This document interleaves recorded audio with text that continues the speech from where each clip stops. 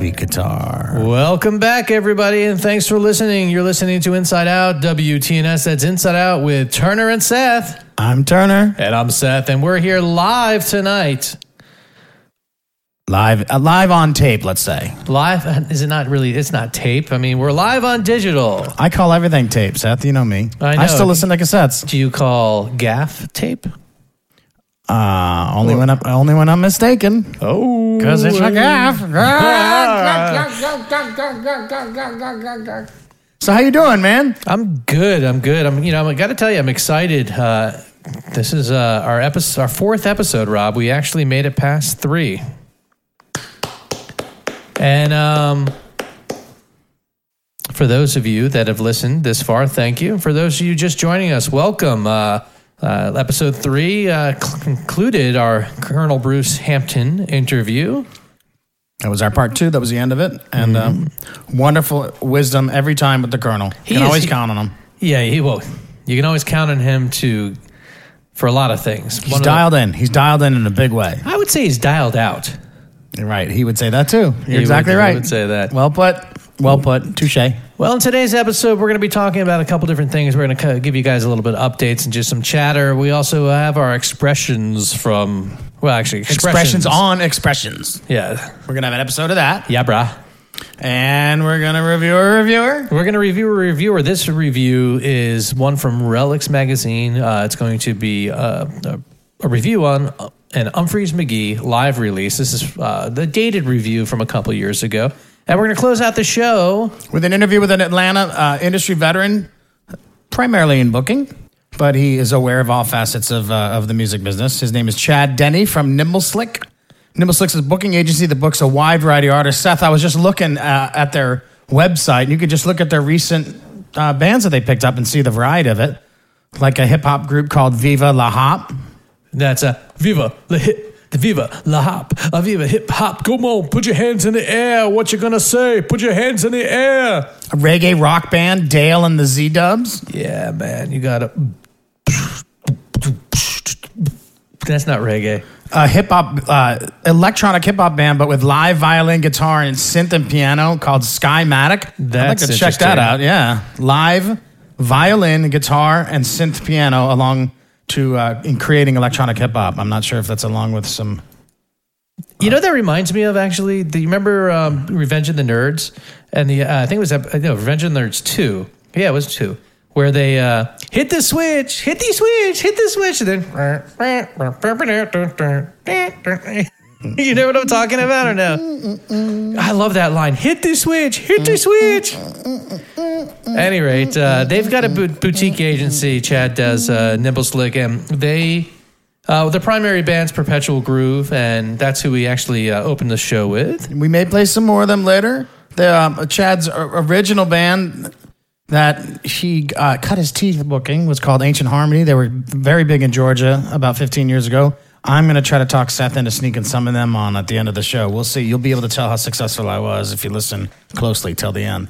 And so, yeah, let's just get right into it. Chad. Rob Turner. Yes. What is this week? They announced the Day of the Dead album. Oh, you being a wonderful. huge Deadhead, and me being a fan of some of these indie rock bands. I like a lot of these bands as well. I'm not gonna lie and pretend like I know all of them, but Kurt Vile and the Violators. I mean, I've seen him many times. I've even skipped Fish to see him once, if you'll remember correctly. And it'll be interesting to hear him do Box of Rain with Jay Mascis of Dinosaur Jr. Fame. That one jumped out at me. Bela Fleck doing Help on the Way jumped out at me. You've already listened to the War on Drugs song, Touch of Grey. Mm-hmm. Well, yeah, which I thought was fantastic. He's got the band's amazing, but the lead singer there has such an interesting voice, and it does really, really well with that song. I also gave the Bruce Hornsby Black Muddy River a listen, and the National Morning Dew, the National Dewey Morning Dew, or spooky version. Yeah, very haunting. Maybe we'll close out with that. I'm all about it, baby. I'll have to get the rights, not the wrongs. I'm all about it. I'm curious to hear the Walkmen doing Ripple. I'm curious to hear local natives do Stella Blue. Stella Blue, Sacred Turf. What do you think, Sacred Turf. Why excuse me, why Why the release of this now? Don't you think it would have been a little bit more potent last summer? Maybe the Dead didn't want other stuff released at that time. And I don't even think this was done. I mean, look at this. This is 3 CDs and how many tracks? Bob Over Weir. 50. Yeah, Is there any other? That's when Bob sat in at Americana Rama. He sat in for a few out east here. I think you saw the Atlanta one, right? Mm-hmm. He sat in here and then in Nashville. But then he sat in again at Shoreline. He sat in for a long stretch, and that is what this St. Stephen that makes it onto this release is from. I'm curious to hear Ira Kaplan of Yola Tango with his friends doing Warfrat. I love Yola Tango. And all the musicians on this compilation, by the way, are all over the place. I mean, Wynton Marsalis. No, that's not Wynton. That's Wynton Marshall. Oh, excuse me. I'd love to hear Wynton Marsalis do anything Grateful Dead. Even just a riff. Well, no, that's the band Fucked Up doing Cream Puff War.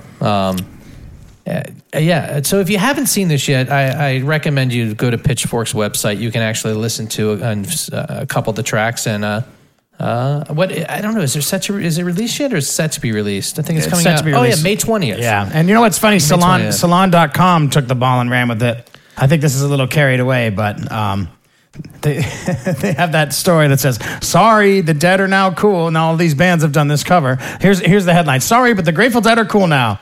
This upcoming hater-proof tribute officially ends their decades of dorkdom," which I don't think is true. I don't want it to be true. You want some element of dorkdom in the Grateful Dead scene. You always want that to be at least somewhere in there. I agree, but when it comes to the Salon website, I typically just comb through the articles. Okay, that one wasn't bad. Hey, listen. That one wasn't bad. I actually chuckled. I'm going to admit. And if you chuckled, please email us at insideoutwtns@gmail.com. Let us know you chuckled, and you may just win a prize. So I want to talk about some of the guests we might have coming up, by the way. We are working on a duo of guests. The Disco Biscuits are coming through town, and we are going to have both Mark Brownstein, also a.k.a. Brownie, and Aaron Magner, who also plays with Billy and the Kids. Mm-hmm. And they both also play with Electron. I've been checking out some Electron on YouTube. Did you listen to the Jam Cruise release that came out today? Seth was quick to point that out, and it is a very cool version of Money with Ron Holloway and Tommy Hamilton playing. I got to be honest with you. Look, I like Electron. I love all this music, and I love Jam Cruise. And that night, Electron on the pool deck, it was a cool night. Tommy Hamilton crushed it. The band crushed it. It was... Honestly, it was, they say there's a sleeper set, in every show, every festival, the band that just, surprises everyone. I guess everyone kind of was like, Pink Floyd will be good, they're going to do good stuff. But man, they crushed it. Everybody, anyone that was on Jam Cruise 14 that saw that set will tell you that was the set. And Ron Holloway, what an incredible sax player. As I was telling you, I've reviewed one of the first Juanees. Maybe the second or third Juanee, and Holloway with his own band and then sitting in across the festival just basically stole the show. Was like a highlight, single-handedly a highlight of that festival. He is such a wonderful player, and he's played with a who's who of jazz and soul musicians. Yeah, he is great. I was glad to see him on Jam Cruise, but really glad to see him just perform in that element, and he nailed it. So yeah, those guys are going to be here. We've also got the Great Peacock that's confirmed. We're going to have them, and we've talked to Dan Berkowitz over at CID, and with CID and Dan, what he's going to talk about. We're going to get him over here in a little bit, either a phone or if there's a small chance he'll be in Atlanta where our paths will cross. But we're going to grab him if he comes to Atlanta. We're going to grab him. We discussed what we're going to talk about instead of just really talking about CID. He's going to talk about how he got to where he's at. Now, if you guys don't know who Dan Berkowitz is and CID Entertainment, they are the VIP experience at music festivals, and they now are producing. They produce the Fish Festival in Mexico, as well as some other destination festivals. Yeah, I mean they've got the Luke Bryan one is also in Mexico, right. And they're branching out into sports and all sorts of stuff, but primarily a VIP company. But Dan's not going to just talk about all the stuff he's got going on. What's going to be interesting that I'm really excited about is talking about how he went from being the poor schmuck that went on tour to babysit bands to a very successful businessman. He had great ideas. I remember 10, 15 years ago. Geez, I don't remember what it was now, but somewhere about we'll call it 12 and a half. He was doing a VIP type deal with RVs at Langerado and other festivals too, and just kind of was similar to how I started my company. But the difference is, instead of going after the volunteers that don't have money, getting them into the shows, he was going after the people that have money and getting them to spend more money at shows. Well, I think it'll be really interesting talking about how he got it off the ground, because he had to not only convince the festivals and the other venues for these events, but he had to convince the artists. This is probably some real skillful selling going on in the initial stage. I'm sure it still is going on, but particularly so in the initial stages. Mm-hmm. And how it's really changing the blueprint of music festivals. And with Work Exchange Team being one of Seth's primary jobs, it'd be nice to talk about get Dan's perspective on how you can get into the music business. Good heads up things on strategery. Strategery. But Chad will talk about that later in this interview as well with the strategery. Yes, true.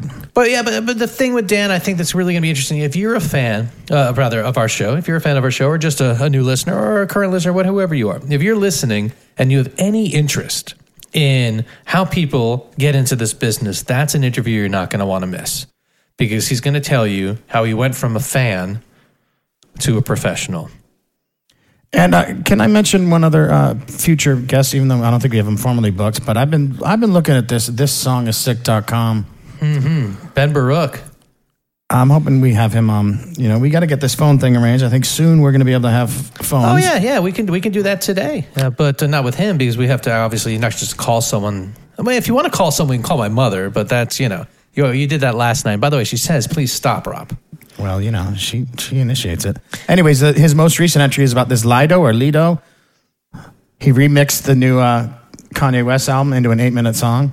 And you could scroll on down. You go to thissongissick.com, and it's all different genre, and it's a great way to keep up with, because this is the tough thing about keeping up with modern music, is because there's a sea of shit out there. So when you have someone like this to distill it for you, someone very knowledgeable and someone very aware, you should take note.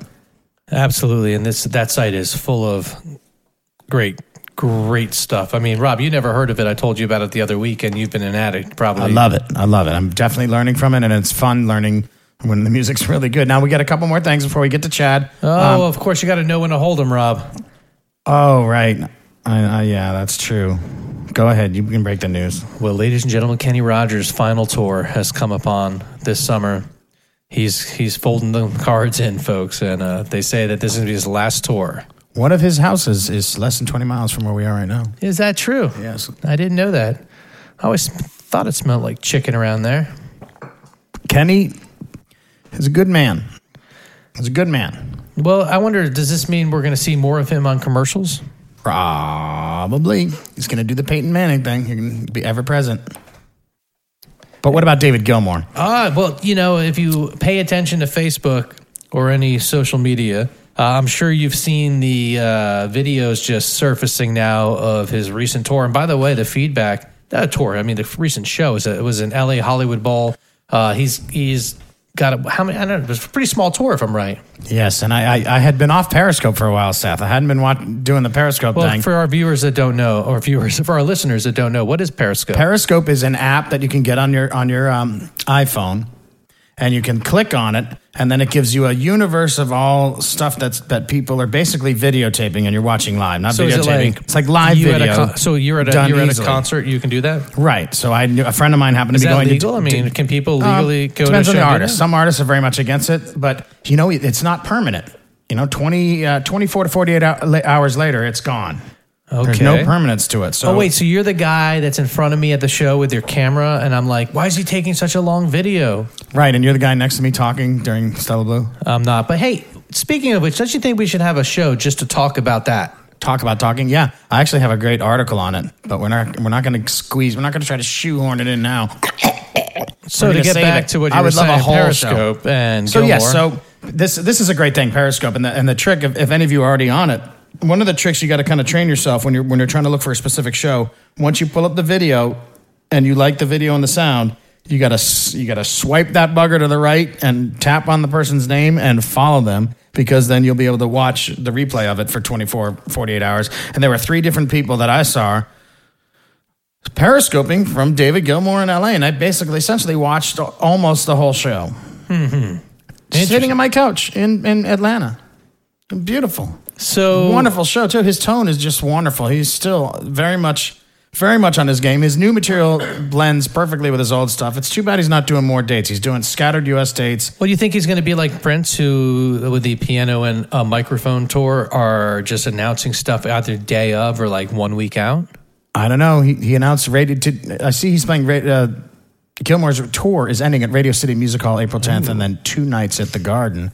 I don't remember that Radio City being announced. Maybe that was one that was announced late? I don't know. What about festivals? How come Gilmour's not doing like Bonnaroo and not his Coachella? thing? Not his thing, but I don't even think he's ever done Glastonbury, quite frankly. He's just not a festival guy. That's interesting, though, because it seems like that's the bread and butter for people these days. He's done Nebworth with Pink Floyd. And I seem to remember Pink Floyd doing another one, but I don't remember Gilmour playing solo at any festival ever. Correct me if I'm wrong. Please enlighten us.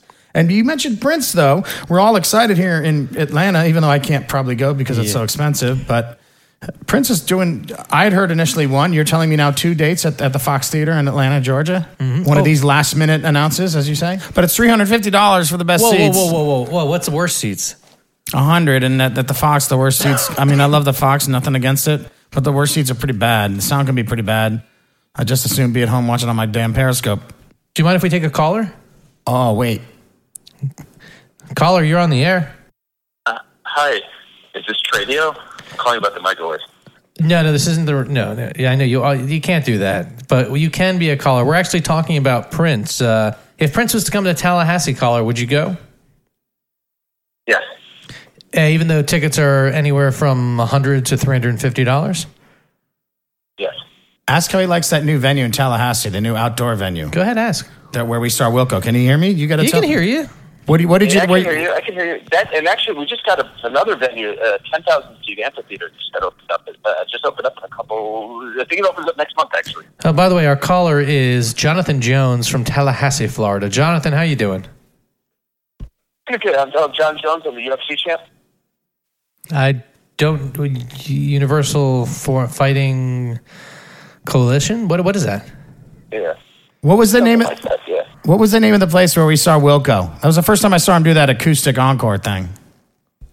That was Cascades Park. Yeah, they had Seth. Dogs are allowed. I could bring Birdie to a show at this venue.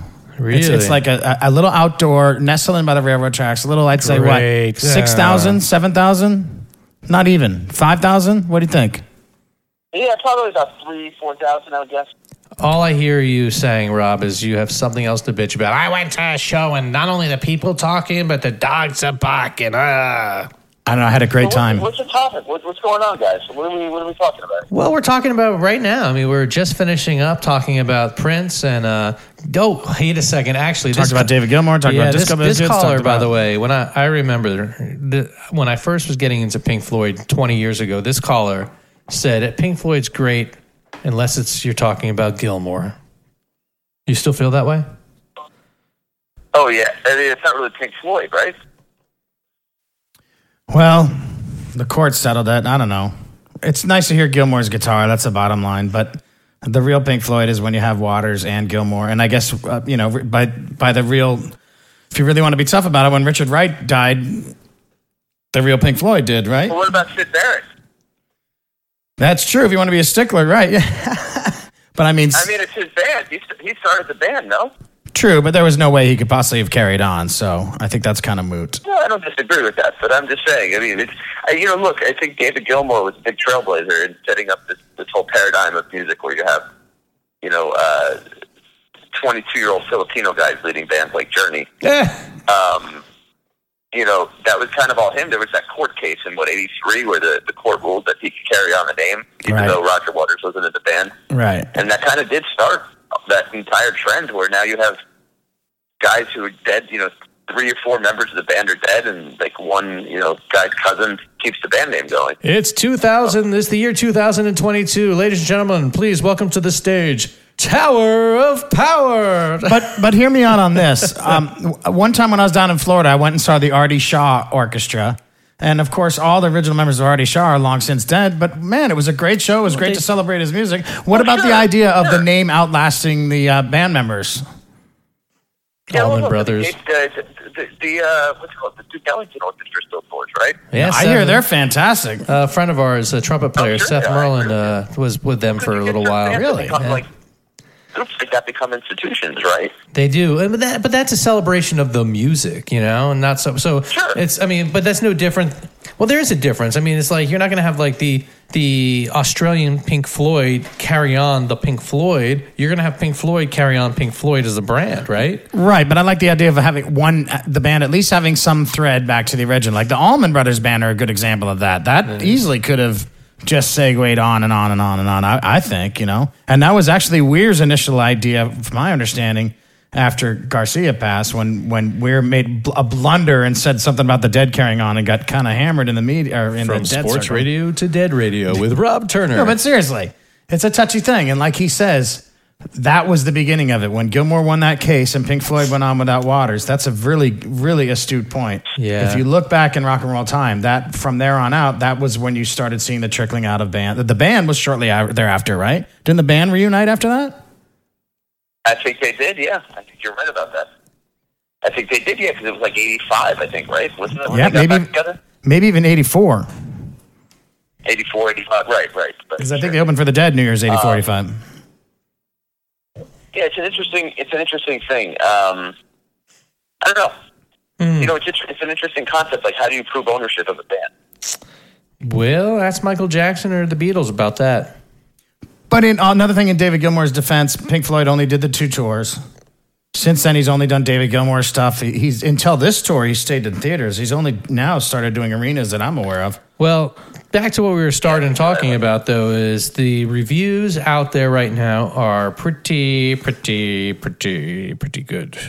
Guy still can play as well. What? Wonderful. Gilmour. People are saying that the Gilmour show is enjoyable. Oh, and I'm sure they're great. David Gilmour's, the legend, and rightfully so.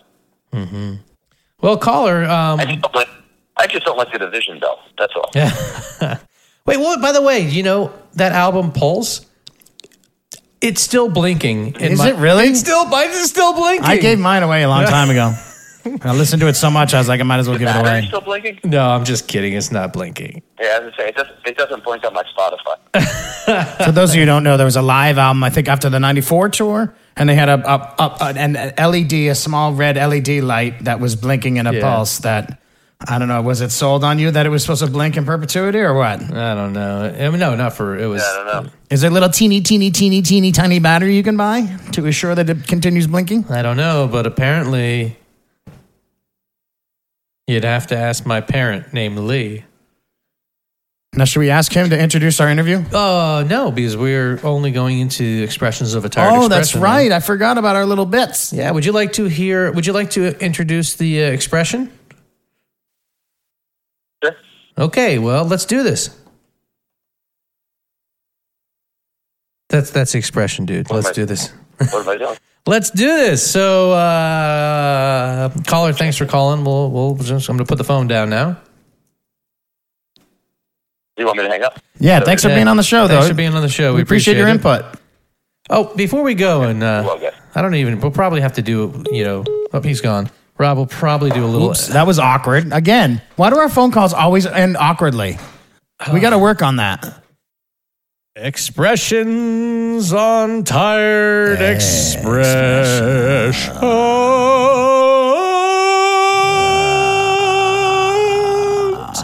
And this week's Tired Expression.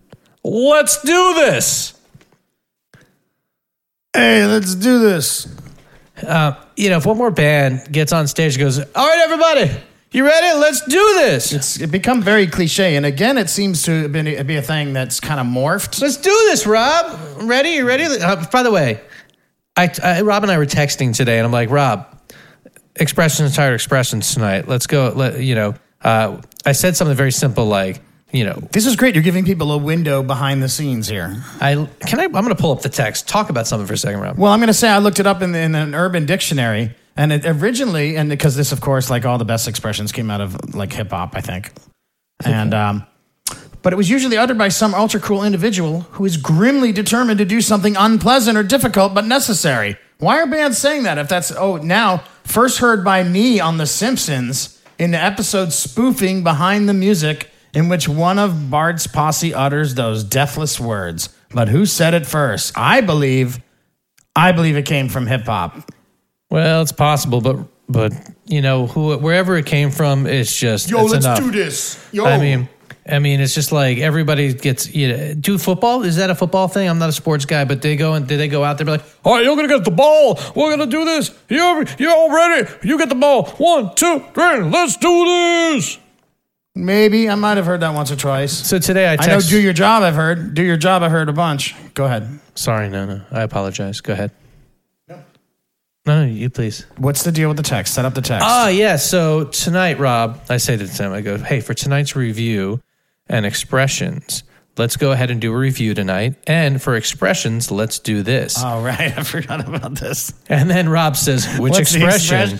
I go, because I see you as a let's do this user. That's how I see you. That's the truth revealed. Oh, man. Which expression? No, but you know, I'm just so over let's it. Do this.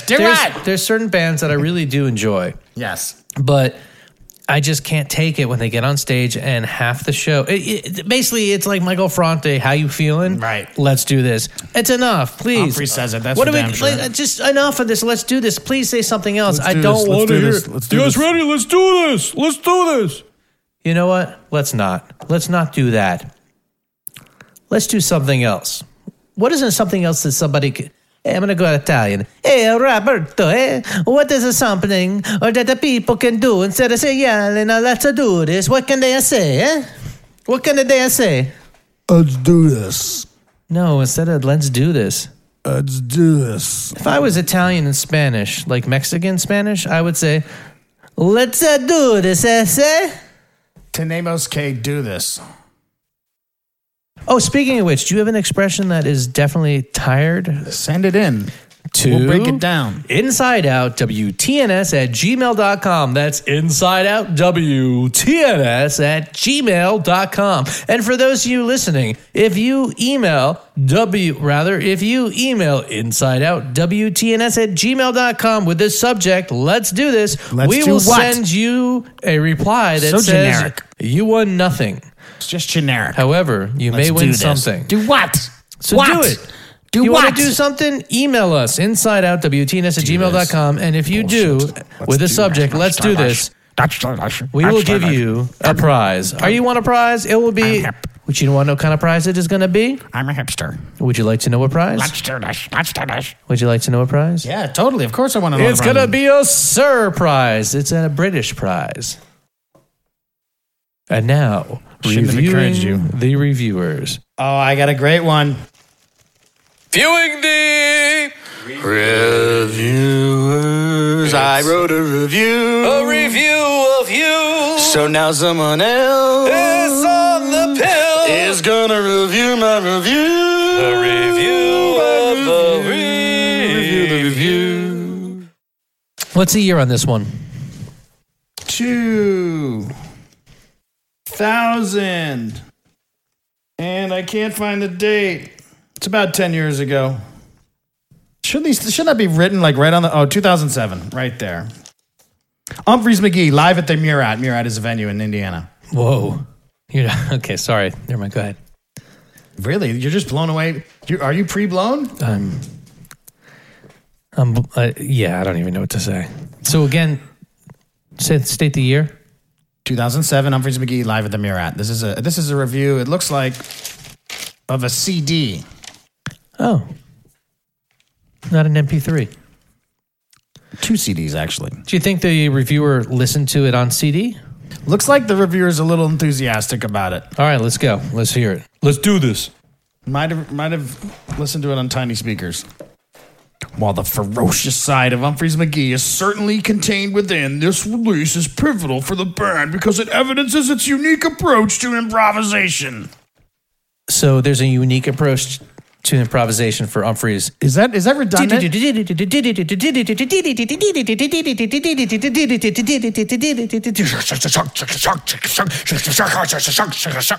Sorry, isn't improvisation inherently unique? Would that be redundant to say someone has a unique approach to that? Isn't that saying they have a unique approach to their unique moments? It might be redundant. We might have to go to the league offices in Toronto. moving forward. During crackling readings of Padgett's profile in the kitchen, which begins acoustic and moves electric mid-improv. So those are songs, by the way, right? Yes, okay. And Push the Pig, that's another one. And Triple Wide, the band deftly weaves in and out of separate, seemingly composed sections after it has veered away from each song's structure. These sections, one with lyrics, another feisty one earning the title Angular Momentum. Feisty. Whoa, hold on. These sections. Sorry. Yes. The sections mentioned in the previous sentence. Yeah, but then you said angular momentum? That is one of the sections is actually broken off apparently into its own song, Angular Momentum. Oh, that sounds kind of asteroidy. So that wasn't the reviewer's like terminology. No. There is terminology coming up though, so saddle up. Seatbelt. These sections, one with lyrics, another feisty one earning the title Angular Momentum, serve as grounding points, keeping the band's spontaneous inclinations from descending into self-indulgent territory. Apparently didn't do the same for the writer. Excuse me, what was that? Oh, that's sweet, dude. Way to support your co-host. You nodding off? Nah, I'm just, really into this review. Seth is not. Seth is bored by the review. But at least he's being measured with his response. I'm listening. He's making an effort to listen, folks, which is improvement, right? Other standout umph nuggets. Whoa. Umph nuggets. Is that like chicken nuggets? I don't know. Other standout umph nuggets, not to mention 70s fusion, 80s rock and metal guitar tones, abound as well. Okay, so basically, hold on. Yes. That can be summed up in one word, prog rock. Okay. Just saying that whatever that reviewer was saying there, doesn't 70s and 80s, like what you just say that again? 70s fusion, 80s rock and metal guitar tones. 80s rock. I think the metal might add beyond that gives it the muscular side of prog, as opposed to the yes side. Although they get into that too. I don't know. If it was hip hop, it'd be frog rock because it's happening. Hip hop. Well, examples are a spirited 40s theme, a superb out of order, and an exploratory white man's moccasins. So racist. Which could be about your shoes. The advisory, The Fuzz, unfolds into a dizzying dual guitar gateway into the back half of Nothing Too Fancy. You okay, Seth? Where'd you go? Well, I'm just looking at your levels, and I thought that you just popped it, but I could be wrong. Go back to what you were saying.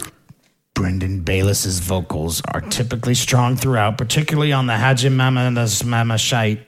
Never learned how to sing that or sing it. I can sing it. Never learned how to pronounce that one. Yeah, let's try it. Haji Mama Shite. Why don't you sing it? That gracefully eases in and out of Ringo, which sounds obscene. Ringo? Is that a reference to Beta? The rhythm section's relentlessly creative muscle and keyboardist Joel Cummins' artful inputs are captured with clarity thanks to a brilliant mix. Even the band's loyal following is represented well, as the exuberance of this Indiana crowd, while maybe cute at times, is still infectious. Well, there you have a review. Out of curiosity, what is the name of the reviewer? Because I got to be honest with you, I wasn't that impressed. Really? What didn't you like about it? Beyond when we already ripped it up. Yeah, it was mine.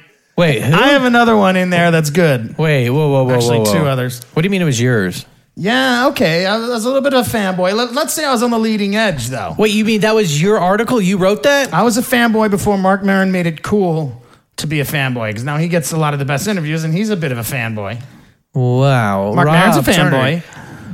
Mark Maron's a fanboy. Okay, we're talking about Inside Out here for a second. You did not tell me that you were going to be reviewing yourself today. Had I known that, it would have been a little nicer or a little harsher. I don't know. Well, I think it's good to point out that this is all in good fun. Send in reviews that you'd like us to review. We'll have fun with them. They could be written by one of us. I'm sure you could find Seth stuff out there. The only review I have, there's a review of something I did. My bar mitzvah. And my mother, you know what my mother said? You know what she said after my bar mitzvah? Where's Rob? You could do better. Could you put a little more in that, please? Please. So, off my mother, back onto the show. She said that exact same thing before. On the show. Yes, well, it's only the fourth episode. What can I tell you? Listen, if you ask my father, you know what he'd say? Huh? Ask your mother. Huh? So, but for real, folks, we're interested. If you read here's the PSA. If you've read a recent article online, on a magazine, or anywhere in humanity, please. And you would like us to review it from our grizzled, grumpy, veteran perspective. Email us at insideoutwtns@gmail.com. That's insideoutwtns@gmail, or social media, just insideoutwtns on social media, right? Yes, you can find us at insideoutwtns on social media. Social media. And that leads us to social media. The Chad Denny interview with Nimbleslick. We really enjoyed interviewing him at Terrapin Brewery in Athens, Georgia. It was very nice of them, as we said before. They let us take over their conference room. I want to point out that Perpetual Groove is playing Ziggy's by the Sea in Wilmington, North Carolina, May 26th. And check this out, the Rooster Walk 8 in Watkinsville, Georgia on May 27th. And the 2 nights at the Poorhouse, May 28th and 29th in Charleston, South Carolina. And so and a quick note, Chad Denny, a great friend of ours, a very influential person in the music industry. He, you'll hear in the interview that he's a farmer, if you will, of talented bands. But not just the bands. He's helped a lot of people find their way into the music business through guidance and leadership and mentoring. And he's got a good ear, way behind many, many different genre of music. Very good ear and a good, good eye for what can draw. What could do well with repeat plays in certain markets. That's often what you're thinking about. Oh yeah, stop the market, baby. So without starving you any further, ladies and gentlemen, Chad Denny.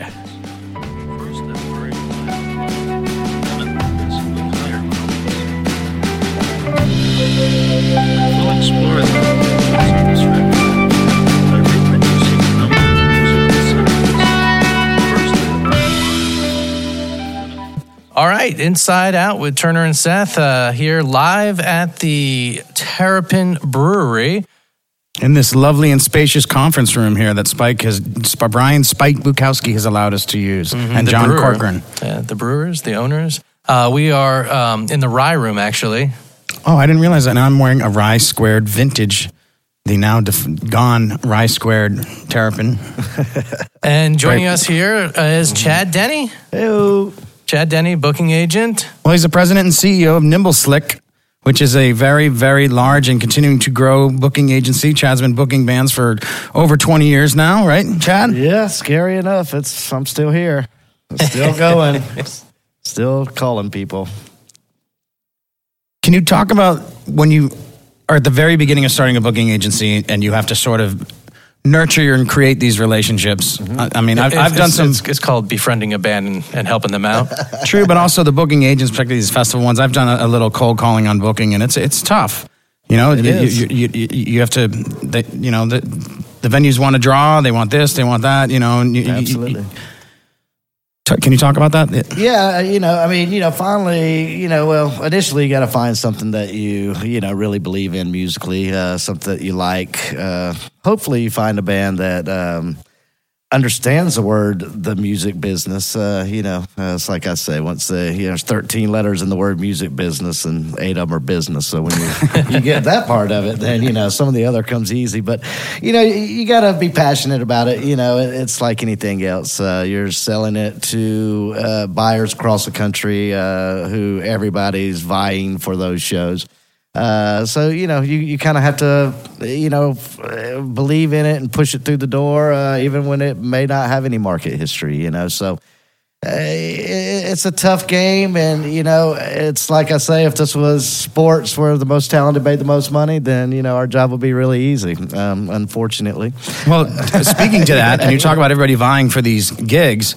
Yes. One of the frustrations must be when the larger booking agents swoop in and grab a room that you want, at the last minute, because these rooms are somewhat beholden to the largest agents, so they want to please them. Is that correct? Yes, that definitely happens. It's way more hurtful when they sweep in and snag up that artist you've been working for 3 years. After you spent 3 years of time building it, But at the end of the day, that just really means we've done our job correct.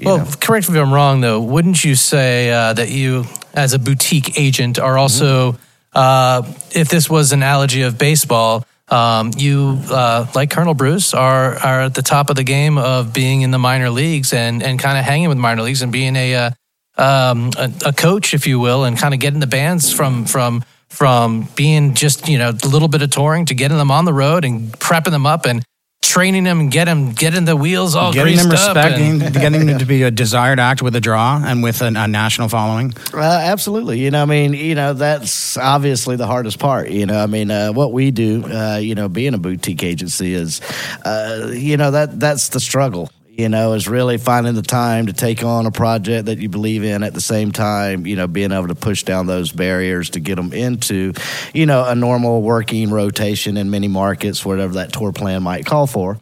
So it's a little tough, it's gratifying when you do bust down all those walls and the numbers do start coming and the band does start to grow. It's an exciting time and money's being made on all fronts, on all ends by everyone at that point. It's very gratifying, but it's very tough to, especially in today's world. Today's world, back in the day, you had a Rolodex and you made phone calls and, if you were in, you were in. But these days you're fighting, 150, 200, 500 emails a day that's coming into these buyers, Yeah. But that's where you come in, though. You have a relationship. I mean, you are Chad Denny. You are everybody's buddy. Yeah, absolutely. that helps. But, everybody's buddy hopefully better be bringing some money to the table. That's what makes this world go round all the same, So, yeah, it's, that is a big part of it. And relationships do play a big part of it. But, when you have an artist that really doesn't have numbers, so to say, or, it's a specific region or market, depending on whether they're touring locally, regionally, or nationally, then you kind of go in and sell those buyers on, hey, guys are not going to draw anything. They've never been here.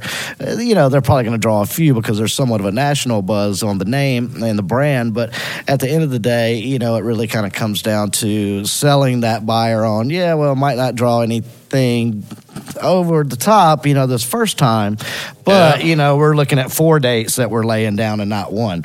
So then the funny scenario is I'm not trying to sell this guy or this buyer one date of a guy who he might not know or does not draw in that market, but I'm selling him 4 dates to build upon.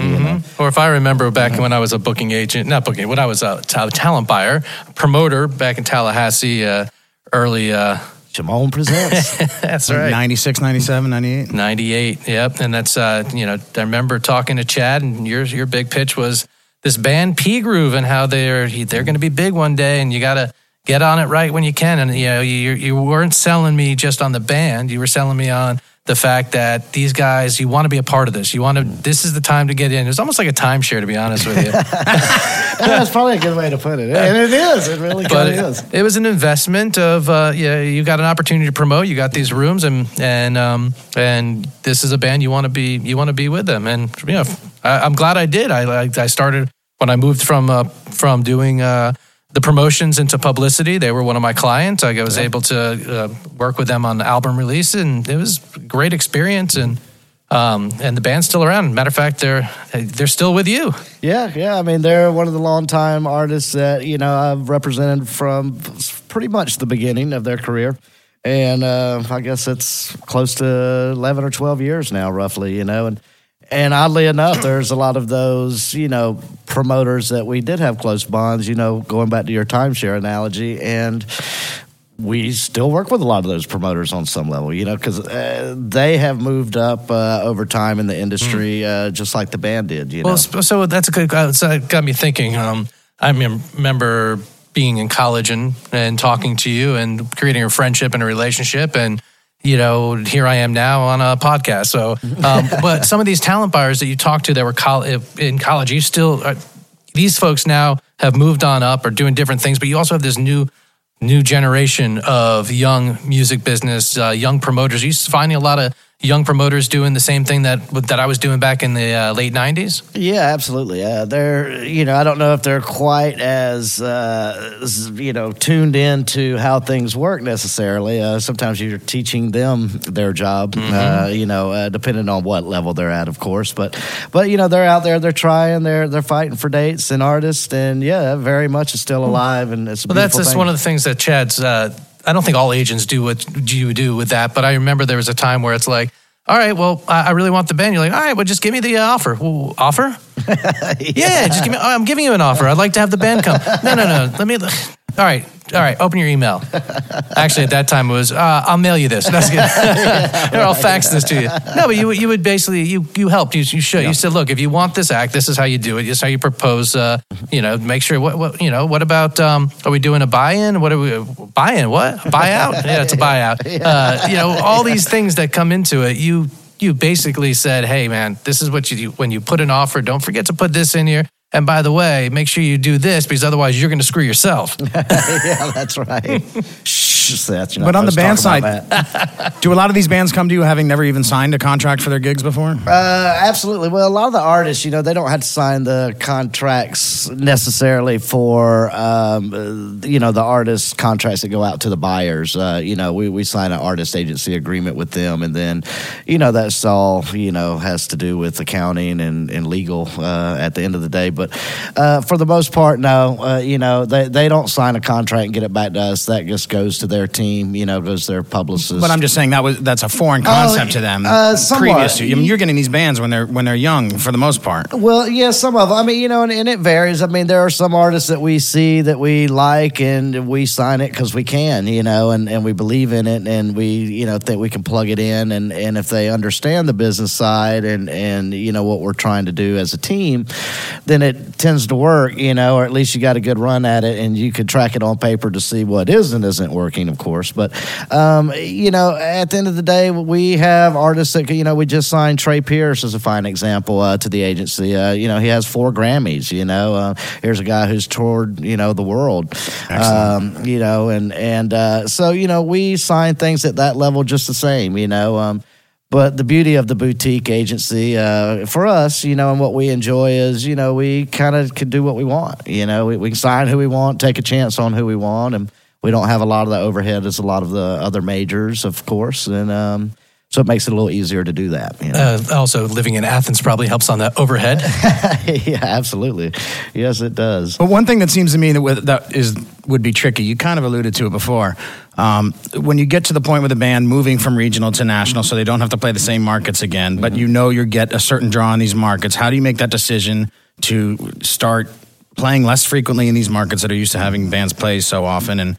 And are you taking a gamble because you're not yet drawing across the country, and yet you're already starting to starve your core markets? I mean, how do you make those kind of decisions? Really how I like to start that off, when I meet with an artist originally or their management, or the management PR team is really knowing how many dates a year a band wants to play. So, if a band comes to me and says, which most of the time they have no idea how much they want to play. I want to play all the time. Yeah, as much as possible. That's red flag right away. Yeah, red flag right away. But at the end of the day, if I look at 120 tour dates a year, I know they need to get to those markets 4 times a year. I divide that 4 into 120, I come up with 30 markets. Obviously, the 30 markets, that are major cities, major college markets closest to home. Keeping overhead low as possible. That's where you start with the plan, And so as you build that area, to answer your question, I guess, as you build that area, yes, hopefully you have growth and success, and you're tracking that and you're seeing that. And you're able to also put enough away to be able to go open new markets and kind of do the same recipe on rinse and repeat, so to say. But you don't want to rely on those core markets too much. That's right. Well, you don't want to burn them out. Right. Then you become a regional act. Yeah, that's right. So so hopefully you get in there, lay a solid enough base to help finance, working other regions, and that works kind of in harmony with the starvation of the markets you initially started with. And then, you take, a band who's doing first out of the gate, the first 3 years, maybe, 60 markets on the East Coast. You hope after, 8 to 10 years, those 60 markets on the East Coast are 20 markets, but they're all in 2,500 capacity theaters by that time on a $25, $30 ticket, Sure. Because you had to start bleeding them out, some of the little third world markets, as I call them, some of just the off the beaten path plays where, initially might be good money, for them, but as time grows, they become a weeknight gig. Yeah, throw them in on a routing thing Mondays on a Tuesday. Sometimes Mondays, hey, Sunday maybe. Wait a second, we used to do a Tuesday series. What are you trying to say? No, but if you actually might get us on a tangent. But you'd think if I were a community booker doing gigs, I would do a Wednesday afternoon thing because a lot of these artists are on the road looking to fill dates, and you might get them at a reduced rate, right? If you are a student at a university and you happen to be in an organization or a club, you can call Chad Denny because his bands do travel through your town and they can do the afternoon set, which, by the way, is a great way to promote the nighttime show. Just a tip out there, folks. That does work sometimes. If there's no radio calls, of course. No, you're 100% right. I mean, if you're doing off date play in a market, you're liable to get that much cheaper, and so a buyer's liable to really get maybe a more national style band for a regional type of price on an off day because somebody needs to route. The other beauty of that is on the Wednesday you probably don't have as much competition in that market either. So if you can really snag that show, then it like double benefits you in that regard as well. Because you're probably not going up against much. So you're getting in front of people you otherwise might not be. Well, right, and you're not going up against a big weekend show, where it, might be Georgia Theater or something of that nature, where there's a really big national in there that splits that crowd. So so yeah, there's a lot of yes, book all your Tuesdays and Wednesdays immediately. And what about with your roster? Is there a lot of synergy within your roster? Bands maybe one strong in Virginia, another one strong in Colorado, and they can go ahead and gig swap, or is it every band for themselves? Yeah, no, I mean, there is a little bit of all of that sprinkled in. We definitely, work to, kind of keep somewhat of a, kind of a mutually, kind of feel, I guess, throughout the roster musically. But it still runs the gamut even trying to do that. But yeah, we definitely have a lot of Northeast bands that we represent, Midwest, Colorado, Southeast, and yeah, we definitely, there's a lot of synergy going on and a lot of, package tours together and things like that. Obviously, a band from the Midwest that's got, good name and good hype, and just the same one from the Northeast. We find we can package them up and put them in the South where maybe neither one of them has been, and it, tends to get people out because it's like, oh, wait, those are two of those bands I can see tonight, Knock them out. Yeah, so, it helps. That makes a lot of sense. And speaking also of seeing multiple bands in one night, as a booking agent, festivals. I mean, festivals, are they now a primary source of revenue for your bands or for bands in general? What's the climate on booking festivals? Is that the priority or where? Well, I mean, it's, festivals are always a priority. You've got, a lot of people in attendance in most cases. And, everybody wants to play the, Bonnaroo's or Electric Forest of the world, or a Halloween or a summer camp, whatever it may be. But, those kind of also come down to artist history. You could kind of sneak one in the back door that no one's kind of heard of or may not have a lot of, kind of market history in that region. And, a buyer may see it and want to expose it, and that happens very little, honestly. But it helps to have a relationship with them, right? Oh, yeah, absolutely. Because they kind of tier out, they book the big names first and they move their way down. So if you have a relationship, you're ongoing with them, you catch them on the right week, then you can slide one of your acts in maybe, right? Yeah. It's once again, it comes down to dollars and cents, So, a lot of the time they're stacking these bills, with a lot of the major agencies, obviously, who's, holding thousands of major national touring artists.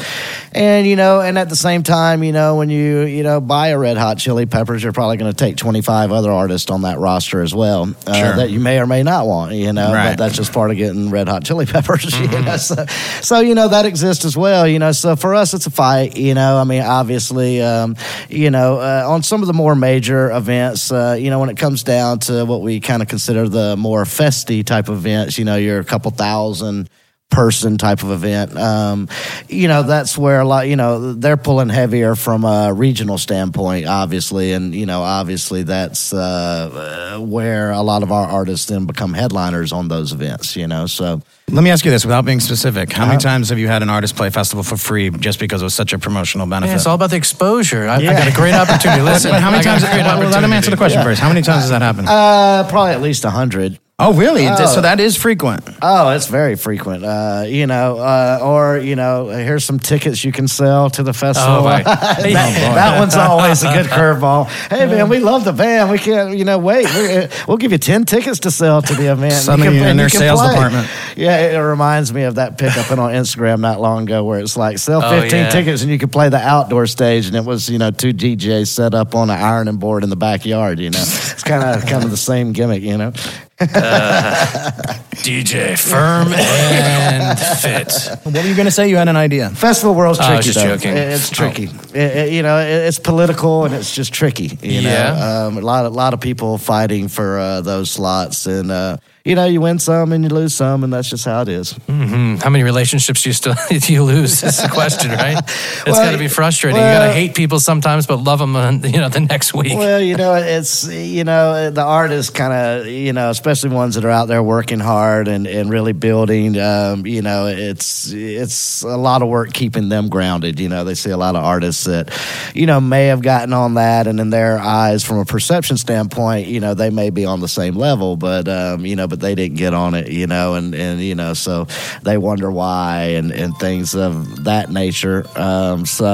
Probably a festival calling right then. That is that ringtone's actually one of Chad's new bands called the. I thought it was Vivaldi. No. It's the band's called the Instagrams. Available for colleges now, particularly on Tuesdays. They're looking to fill a lot of Tuesdays. Yeah, right. On a Tuesday. Yeah. As I look at your lineup, there's one band that.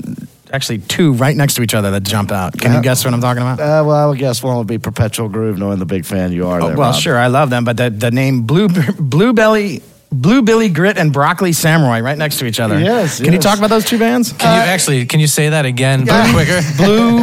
Blue Billy Grit. Blue Billy Grit and Broccoli Samurai. Come on down, see Blue Billy Grit. Come on down, see Blue Billy Grit. We're going to get started about 8 p.m. We're going to play real fast so we can get the show done in 2 hours. Real quick question before you do talk about the band. On the rider, is it true that they do have blueberries? Probably. All right. So to your question, blueberry grits, that is. It is a blueberry grit reference. Right, what kind of music do they play? They're actually kind of an Americana bluegrass band. Cool. And they tend to do a pretty good mix of covers and originals, a pretty really good spin on, cover material. And they tend to go out and do a lot more privates for us than they do. They're kind of a little older, and they tend to stick in the private world a little bit more so than the kind of circuit that exists out there.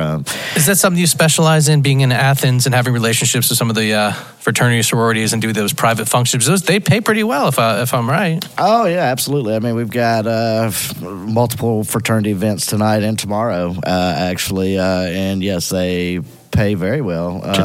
Yeah, so... But they want covers, right? Well, not always, I mean, some expect a little bit of that, but, probably no more than you're doing in your, normal 400 or 500 capacity venue. You're going to give them a few covers and, a lot of original stuff and hope it sticks. And, you get that same exposure Seth was talking about, except you get paid a lot more for it. and there's a secret and to it helps that to offset, expenses for markets maybe where you're not picking up money or festivals where you're not getting the money. You can offset it with stuff like that. And let's be real, these guys are going to be in their 20s soon, and young people in the employment world, and they're going to be, maybe live music supporters, and they'll know you're, oh yeah, I saw them at my frat. Sure, I'll go check them out at the Orpheum or whatever. Yeah, absolutely. There's a secret though to, in my opinion, there's a little bit of a secret to reaching, bringing in that audience. When you have those opportunities, it's not all about just dropping your original music, because that's just, you want to drop your original. If they don't like it, they're going to like it. the key, and this is a Colonel Bruce thing, we'll talk to him later tonight, the key is actually that you get the girls dancing, because when the girls are dancing, guess what? The guys are dancing, and now you got an audience. And how do you make that, how do you bring those people to get that comfort level? You got to drop the covers. And years ago, I would tell you, I hate bands that play covers, but if you can break people's borders, you break the ice, if you will. But there's no scared. They just kind of let loose. Talking like it's an insect here. No, but it's an example where my fan instincts come in contrary with my business instincts. Because as a fan, I'm not looking to hear covers. Particularly like I Know You Rider. I've heard that to death. I don't need to hear anyone do that. But younger folks.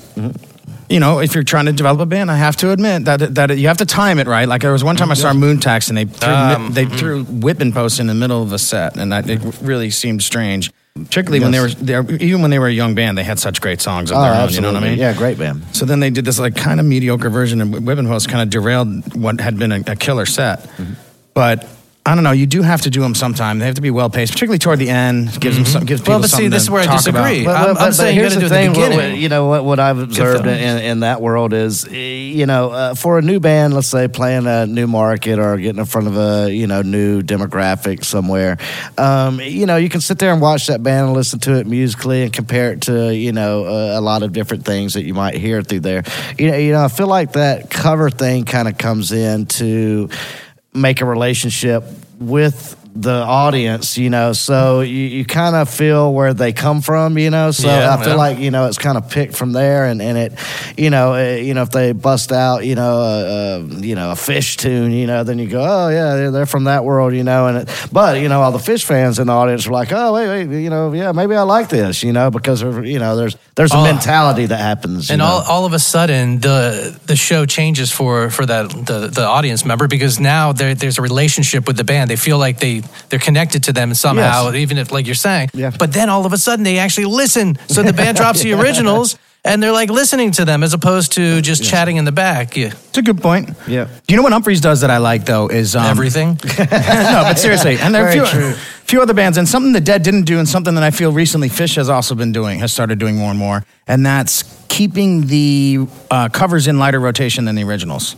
So in other words, you don't hear the covers as frequently over the course of time if you see a band or hear them a lot. Whereas even with the Grateful Dead, they play some of those covers to death. But that's another thing, at a level of, Fish out there, it's amazing that they do any covers, so, they do covers in a way. They do covers in a way that people think they're originals. Well, certainly Frankenstein would be a version of that. The Dead was the masters of that, obviously, The world's greatest cover band, weren't they? Certainly, they redefined Not Fade Away, that's for sure. Yeah, right. Yeah. Yeah, so, it's, like I say, at the end of the day, I don't mind a good cover, and I like when the artists put their own twist on it, obviously. I don't want to hear it note for note or anything of that nature. If you're going to do something I've heard on classic rock radio, then do something interesting with it, or just... Yes. It's not for me. But then again, I have to remember, when I was a kid and they were doing stuff from the 50s and 60s, it was pretty special to me. So to younger people, maybe hearing songs that I'm sick to death of is kind of special. Yeah, you said classic rock? Because I put on a classic rock radio channel on the way here, and they were playing Pearl Jam. Pearl Jam's classic rock? Well, it's 20 years old. The first three albums are very much considered classic rock now. Yeah. I mean, it's interesting. I think anything over 20 years old is considered classic rock.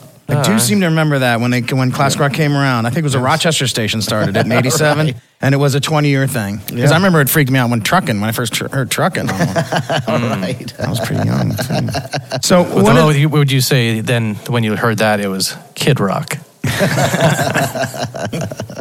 But listen, one of these things, obviously, Seth works with Work Exchange Team. He does a lot of work with young folks trying to get their way through in the music industry.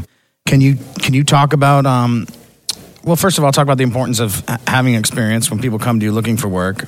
Mm-hmm. And can you also just talk, maybe some heads up for young people who maybe want to do what you do or do other things in the music business? Yeah, well, I mean, I think for, me is much different than you guys. We all had a love for music, and we just found our way in. And then, we probably, as Seth mentioned earlier, he was a promoter for a while. And it wasn't until later that, he kind kind of settled into the PR thing, and then the wet exchange program and things of that nature. Much like you, you've been a music journalist ever since I've known you. That's where I know you from. And so it really wasn't much different than me. I was booking a band, Ancient Harmony, at the time. I actually used to play and tour a little bit down in the Southeast region, and quite honestly, one day my bass player quit, and I had some friends of mine, a band called Ancient Harmony, and Shell Stamps. Yeah, that's a great band, man. That's Month. It's one of the greatest unknown bands out there. Maybe well, I can't say for all time, but all time for me. It's fantastic. I hate a lot of people hasn't heard them, but at the end of the day, they had a new album coming out, and I was like, hey, let me help book some shows so y'all can go kind of get this album out there a little bit. And the next thing I know, we're buying tour buses and signing with Luan Records out of Colorado, and getting audio equipment from Jim Odie. Yeah, the Odie brothers. The Odie brothers really helped spread it. Legendary Odie brothers from Northern Florida, right? Yeah, absolutely. Even the Grateful Dead used some of their Southern stuff. Georgia. Yeah. Southern They are Georgia. We can claim them. Yes, we can. I didn't even know. Thomasville. Yeah, great. They're Thomasville, like Daniel. Excellent. They did a great job of helping spread the music back then, and back then that was the thing, and what's so much different than the world we live in today. Back then, everyone that was kind of behind the scenes and somewhat connected as a music fan, they were getting bootlegs and getting turned on from people that way. So they didn't have all this crazy amount of media coming at us that we do today. So it's pretty wild. When you kind of think back to how things used to work. Oh, yeah, back when they would come to Tallahassee, I would just drive around in my car with a megaphone going, "Later, don't forget to come out tonight. We got Ancient Harmony at the warehouse. $5 to enter. That's only $5 to enter. Come one, come all. Bring the ladies." And that was like a $15 ticket these days. And Ben I remember Ben Ferguson. I used to help him hand out these cassettes he would make he would write the tour dates on it, and he'd have like live, particularly good live shows, and that's a smart way of promoting that. CDs. Well, I used to do a CD compilation, and on it would be an image of cream cheese, and it said, "Please spread this cream cheese." It would say, "Please spread this CD like cream cheese on a bagel." I'm glad Seth found a platform for his dry one-liners. It's so awesome. That one was a Locks. Locks that one in. So, Chad, you said something that really hit me. Ticket price on a college night or show, band coming in, $5. It was always $5. Did it move to 10? You said 15. Is that the average ticket price? I mean, there's a perception that comes with ticket price. I mean, these days, you would think, well, let's do it at $5. A lot of people will come. It's cheap, but people then look at that and it's like, oh, it's $5, so they think it's a $5 band, so, so there's that perception thing that comes with it, I mean, if the Super Bowl was, $50, probably wouldn't be as cool, so, there's, people want what they can't have. So, it's really finding and tapping into that, but at the same time, not overpricing yourself on a show either, So, it's tricky. It usually comes down to market history, pricing. Mm-hmm. And you are a master of perception. And I think one of the things that you bring to your agency that is different than a lot of agents out there is that you add a level of management. And when I say that, by talking to the bands and saying, like, look, this is what's going on. We can get you in these rooms, but maybe it's not worth that. Or, perception-wise. I remember with P Groove, there was the big decision where do we invest in the lighting? Or do we invest in the bus? And it's like, okay, well, you're taking a lot of your money, putting it into a bus and putting it into lighting. But when you roll into town, you're rolling in on a bus, and when you roll out of that festival, you're rolling out on a bus. And you're right, it did add a lot of perception. What was the decision? What did you guys go with first? Well, I think we did the lights and the bus. That was the bad decision. No, the guys. Look, back in those days, it sounds so weird, because, we're all talking, like early 2000, so gosh, almost 14, 15 years ago. Back then, the difference in seeing a band and seeing a show was the production and the lighting, and if you look at some of the ones that were kind of, the Disco Biscuits and, Sound Tribe and Humphreys and the jam world, yeah, in general, really depends. Yeah, absolutely. Pretty much the jam world in general. the ones that kind of rose to the top in that, you know, they didn't rise there because of their lighting, but, you know, from a fan perspective, that really brings the music to life. Well, it does that. It gives people something to talk about more than just the show. Well, it was the difference in going to see a band and going to see a show. Sure. You know, I mean, that there was a production value to it, which, you know, then you could charge a little bit more money for that, for that production value. And promoters love that. Yeah. Yeah. You know, so, you know, it's one of those things at the end of the day that it really, if you look at the bands that kind of rose out of that, you know, because as we all know, there were just hundreds of them then. I mean, you know, I went through Homegrown Music Network catalog the other day, and I was like, wow, I forgot about all these bands. Barefoot Manor. Yeah, I absolutely love those guys. Acoustic Syndicate. Yeah, Addison Groove Project. Yeah, that's right. Foxtrot Zulu. I have a Rack CD in the car. I was listening to Rack today. Yes. RAQ. Remember them? RAQ. Yeah, absolutely. So, you know, so back in those days, yeah, that production, you know, the bands that were doing that were the bands that seemed to arose above a lot of the ones that weren't doing that, you know. And so, you know, so that's very key. You know, the bus is very comfortable. You know, so, you know. Yeah, but you always you would get these hotel rooms and then from me, and then you'd be like, but listen, just give us the money on the hotel rooms. Don't worry about it. We've got a deal, so just give us, you know, $100 per person. Like, oh, okay, what? Wait. And then you roll up in a bus. I'm like, what happened to the hotels? You're like, God, what hotels? But the money's in your pocket. What are you doing? No, we still have to put the driver up. That's called savvy. It was those low guarantee stuff. And as things change and evolve with your roster, EDM gets popular. Do you guys have any EDM artists? Or you? You know, no. We brought in a Jonathan Sims about 6 months ago to which good thing we're right on top of things. To kind of head up a little bit more of that. To be quite honest, I kind of missed the EDM thing. Not that I didn't see it coming. It wasn't something I really connected. You don't really see it; you hear it. Yeah, well, yeah, it's very true. It wasn't something I connected to in a major way, and I can respect the people that were out there doing it, and some are better than others to me, but.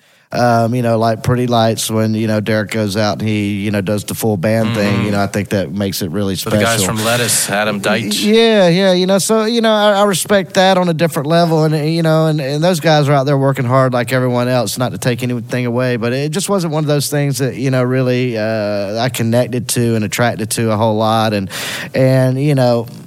so we didn't really sign a lot of artists that were up and coming in that world. It was a totally different, sell, buy. The rooms were different. Everything about it was different. You ever pick up an act that you just, quite frankly, don't really like their music, but you like what they represent and how they execute it? Yeah, absolutely. That happens. We work it equally as hard. At the end of the day, I guess I'm going to use that cliche again, but really. It's like I tell some of the new agents, sometimes you need the artist that's making the money to be able to sign two artists that's not making money, but you love them and it's your passion project. So, maybe that band that, you're just, not crazy about, but, you respect it and for what it is and respect what they're doing and their message and so forth. And it should be spread out there. But really, yeah, one act like that can bring up two smaller ones, that maybe you're not making money from. So, yeah, that's the little balancing juggle act that happens sometimes. Do rooms offer residencies anymore? Sometimes, yes, 8x10 in Baltimore. I think they do like a Wednesday night residency throughout the summer. Madison Square Garden does, or is that just with Billy Joel? Oh, yeah, so that's a good residency to have. Sure. It still exists. And to be quite honest with you, I met with an artist not long ago, and they had very limited tour dates that they could go run. And so they were looking at about 15 to 20 markets because they were still all working day jobs. And they were like, well, what if we had a residency on a Wednesday in this market for the entire month, and then Thursday for, this entire month, all in the same month. So really there would be like 5 different markets or 4, Wednesday through Saturday. So it would really only be 4 markets, but, they would hit it, every Wednesday of the month, every Thursday, every Friday, every Saturday. And, you know, I like that. I thought it was a pretty good idea. It wasn't as easy to book as I thought it might be. But I will say this. That works. Matter of fact, yeah. I mean, when I was talking about Ancient Harmony, you know, the Odies, you know, that's how they attracted to Ancient Harmony back in the day, as we were doing a residency in Tallahassee, and by the end of the month, you know, they're sending, you know, DATs and bootlegs all over the country to all the, you know, deadheads that were just out there, you know, spreading music. God bless the Odies, man. That's excellent. Yeah, absolutely. You know, so the residency works. You know, if you can find a good market to do it in. They say if you do it on a cruise ship, that you would actually be doing a real residency. Interesting point. One-liners. It also can be good creatively if a band's in a creative peak and they want to just get new material out there and get used to playing it. Yeah, absolutely. I mean, that and you know, it also makes it easy, you know, to, you know, push the product, push the show. You know, if you're coming back every week, somebody who sees it, say on the first show, you know, they're bringing people back all through the week, and then those people are bringing it back, and, you know, hopefully by the end of that residency, you know, you don't play it for another 6 months, you starve the market. Yeah, that's right. Yeah, I mean, which is exactly what you would do. You know, go in there and just you know, hit it with the old right, left, and then starve it down for, you know, a month or two, and then, you know, come back on a Friday, Saturday. You ever talk to your bands before they go out on tour? Now, guys, listen up. And you talk to them like your coach. Like, all right, now this is what we're going to do. You're going to hit it. You're going to go 4 times. And then, Johnny boy, I want you to come back around. And when you come back around, I want you to be telling blah, blah, blah, blah. What I mean, play one for the chatter. Yeah. All right. Man, no, not really. You know, management's that world, you know, at the end of the day, you know, we're booking shows. Wait, we just asked the management guy. He said that was your job, actually. Management pushing another thing onto the agent. Gosh, those guys. Is your phone shut off at night now? Yes, pretty much so. Yeah, absolutely. It's not shut off, but it rings very seldom, you know. Call your mother. Yeah. The first question is, who advanced? You know, who advanced the show? No one. All right, that's your problem. You know, hang it up. No, you know, management's, you know, kind of dealing more with the day-to-day, you know, nuances within the band, and then, lack of a better term, the drama in between everybody, and you know, we're just kind of working on the, you know, the live touring aspect. You know, for an artist, you know, there's really 3 ways they'll ever make money, or at least, you know, will come in through the 3 revenue streams, and that's going to be your merchandise, obviously, your publishing, and then your live show touring income. And so, you know, we try to steer as much as we can away from pep talks and just, you know, focus on the live touring aspect of their career. Remind them it's a business. Yeah, any chance you can, remind a young musician it's a business. Absolutely. And the financial people always have to remind the young musicians that are successful that it also can be very fleeting. So appreciate it. And yes. Don't go crazy spending your money. Yes, that's absolutely. Well, Chad, Denny, it's been a pleasure to catch up with you. It's been a long time since we've seen you, so it's good to see you and hear you. And thanks for sharing your, well, for one thing, thanks for sharing with me for the years that I've known you and helping me be able to get into this business. And yeah, you're a very positive part of the music scene. It's been great watching you grow. As I mentioned in our first episode, you were one of the first people in Atlanta who embraced me when I moved down here. And you took me backstage at Harvest Fest and do I still owe you that $20? You introduced me to Soundman so I could play John Shane CDs between bands. How many people did you get to move to Atlanta is the real question. I think there's a bunch. You Lord Seth. Hey, they're still going to build that route between Atlanta and Athens. The rail. Yes, the rail. I can't believe you. I can't believe your brother. He's been saying this for years. Oh, just listen, Seth, man, I'm in Athens now, but listen, they're going to build a bullet train. You'll come up in 10 minutes. You'll be here in 10 minutes. Just come to Atlanta. Just wait it out. Well, I've also heard of the toll road with no exits to Atlanta and Athens. That was always supposed to be built. That still might happen, right? Yeah, I think they've been trying to do it for a long time. I guess Athens trying to keep the Atlanta folks out. Yeah. Right. The university wants it, but the town doesn't. That kind of thing. Yes, probably. Hey, speaking of university, college students, people that are interested in getting their feet into the booking business, do you do an internship or anything like that? Do you want to let people know about? Yeah, we do. We usually, a lot of the time, take in our interns from the UGA Music Business Program. Great program. Yeah, great program with David Barbie over there and Tom Lewis. And most of the interns that come through there. Not opposed if a resume just fell in the box one day and somebody was really interested in it, and it was a good fit for the agency. Sure, we would look at bringing. And what in. about bands management that has a band that wants to reach you? What's your You find us at nimbleslick.com, and there should be an artist submission on there. Right. All right, well, thanks for listening, everyone. And Chad, thanks for coming in. Again, you're listening to Inside Out with Turner and Seth, WTNS. WTNS.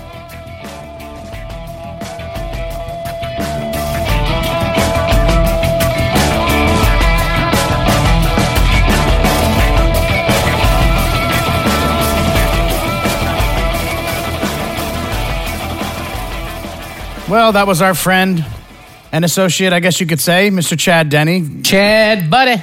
Very gracious of him to give us time, and I loved one thing he had to say. I liked a lot more than one thing. You only like one thing? Well, there was one thing in particular that struck me more than the others. Just when he said one of the greatest unknown bands out there of Ancient Harmony. Ancient Harmony. I always really liked them. I wasn't always big on their covers, but I really liked their originals, and I saw them many times. Very fun Georgia band. I cut my teeth promoting that band back in the day. That was when I started promoting concerts, actually, Rob. We got to give a shout out to a couple of his acts. He mentioned the Blueberry Grit band. Blueberry Grit. But I'll tell you, this Broccoli Samurai that we were talking about. Wait, I thought that was a joke. That's a real band? That's a real band. I thought that was just Brock from P Groove's cover band. He's gotten them on some great festivals. Alchemy Rising in Pataskala, Ohio. Man, dude.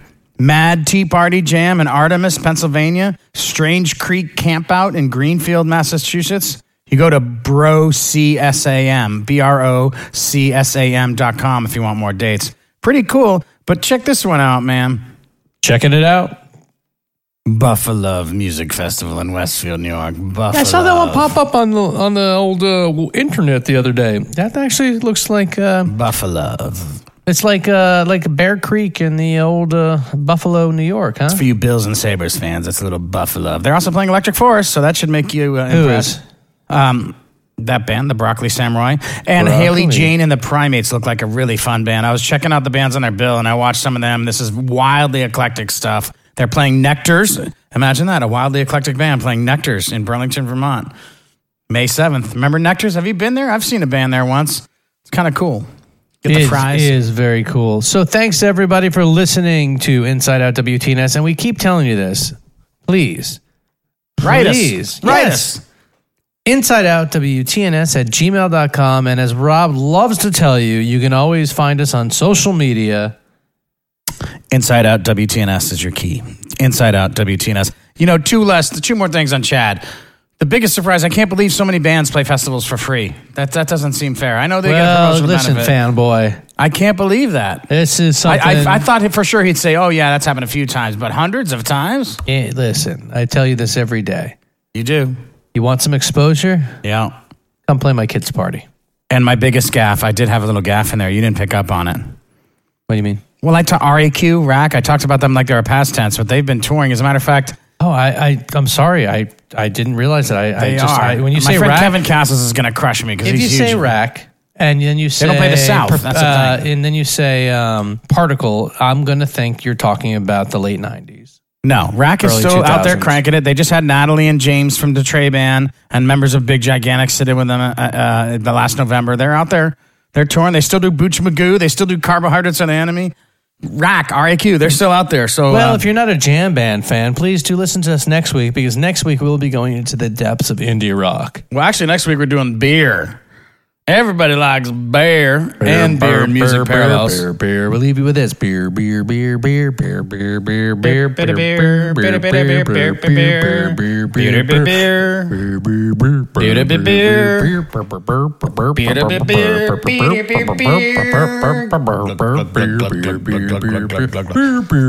Gulp. That's right. We have Spike from Terrapin Brewery. We want to thank Terrapin again for housing our interview, not just of Spike, but the one you just heard with Chad Denny. They're always very kind. They also, we sampled some of their product. We got to try the Pilsner. We got to try a new Belgian. And Spike, you'll hear about the side projects. That's really fun. How do we try a new Belgian? when we tried Terrapin. Two different things. No, it was the New Belgian brew, remember? New Belgian brewery? Yes, I understand. No, it was a new, the next side project that's coming out is a Belgian that's brewed by Terrapin.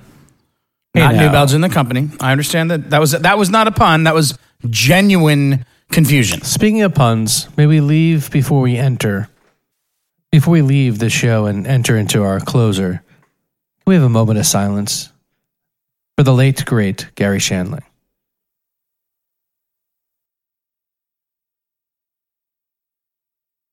Hey now. And with that, thank you everyone for listening.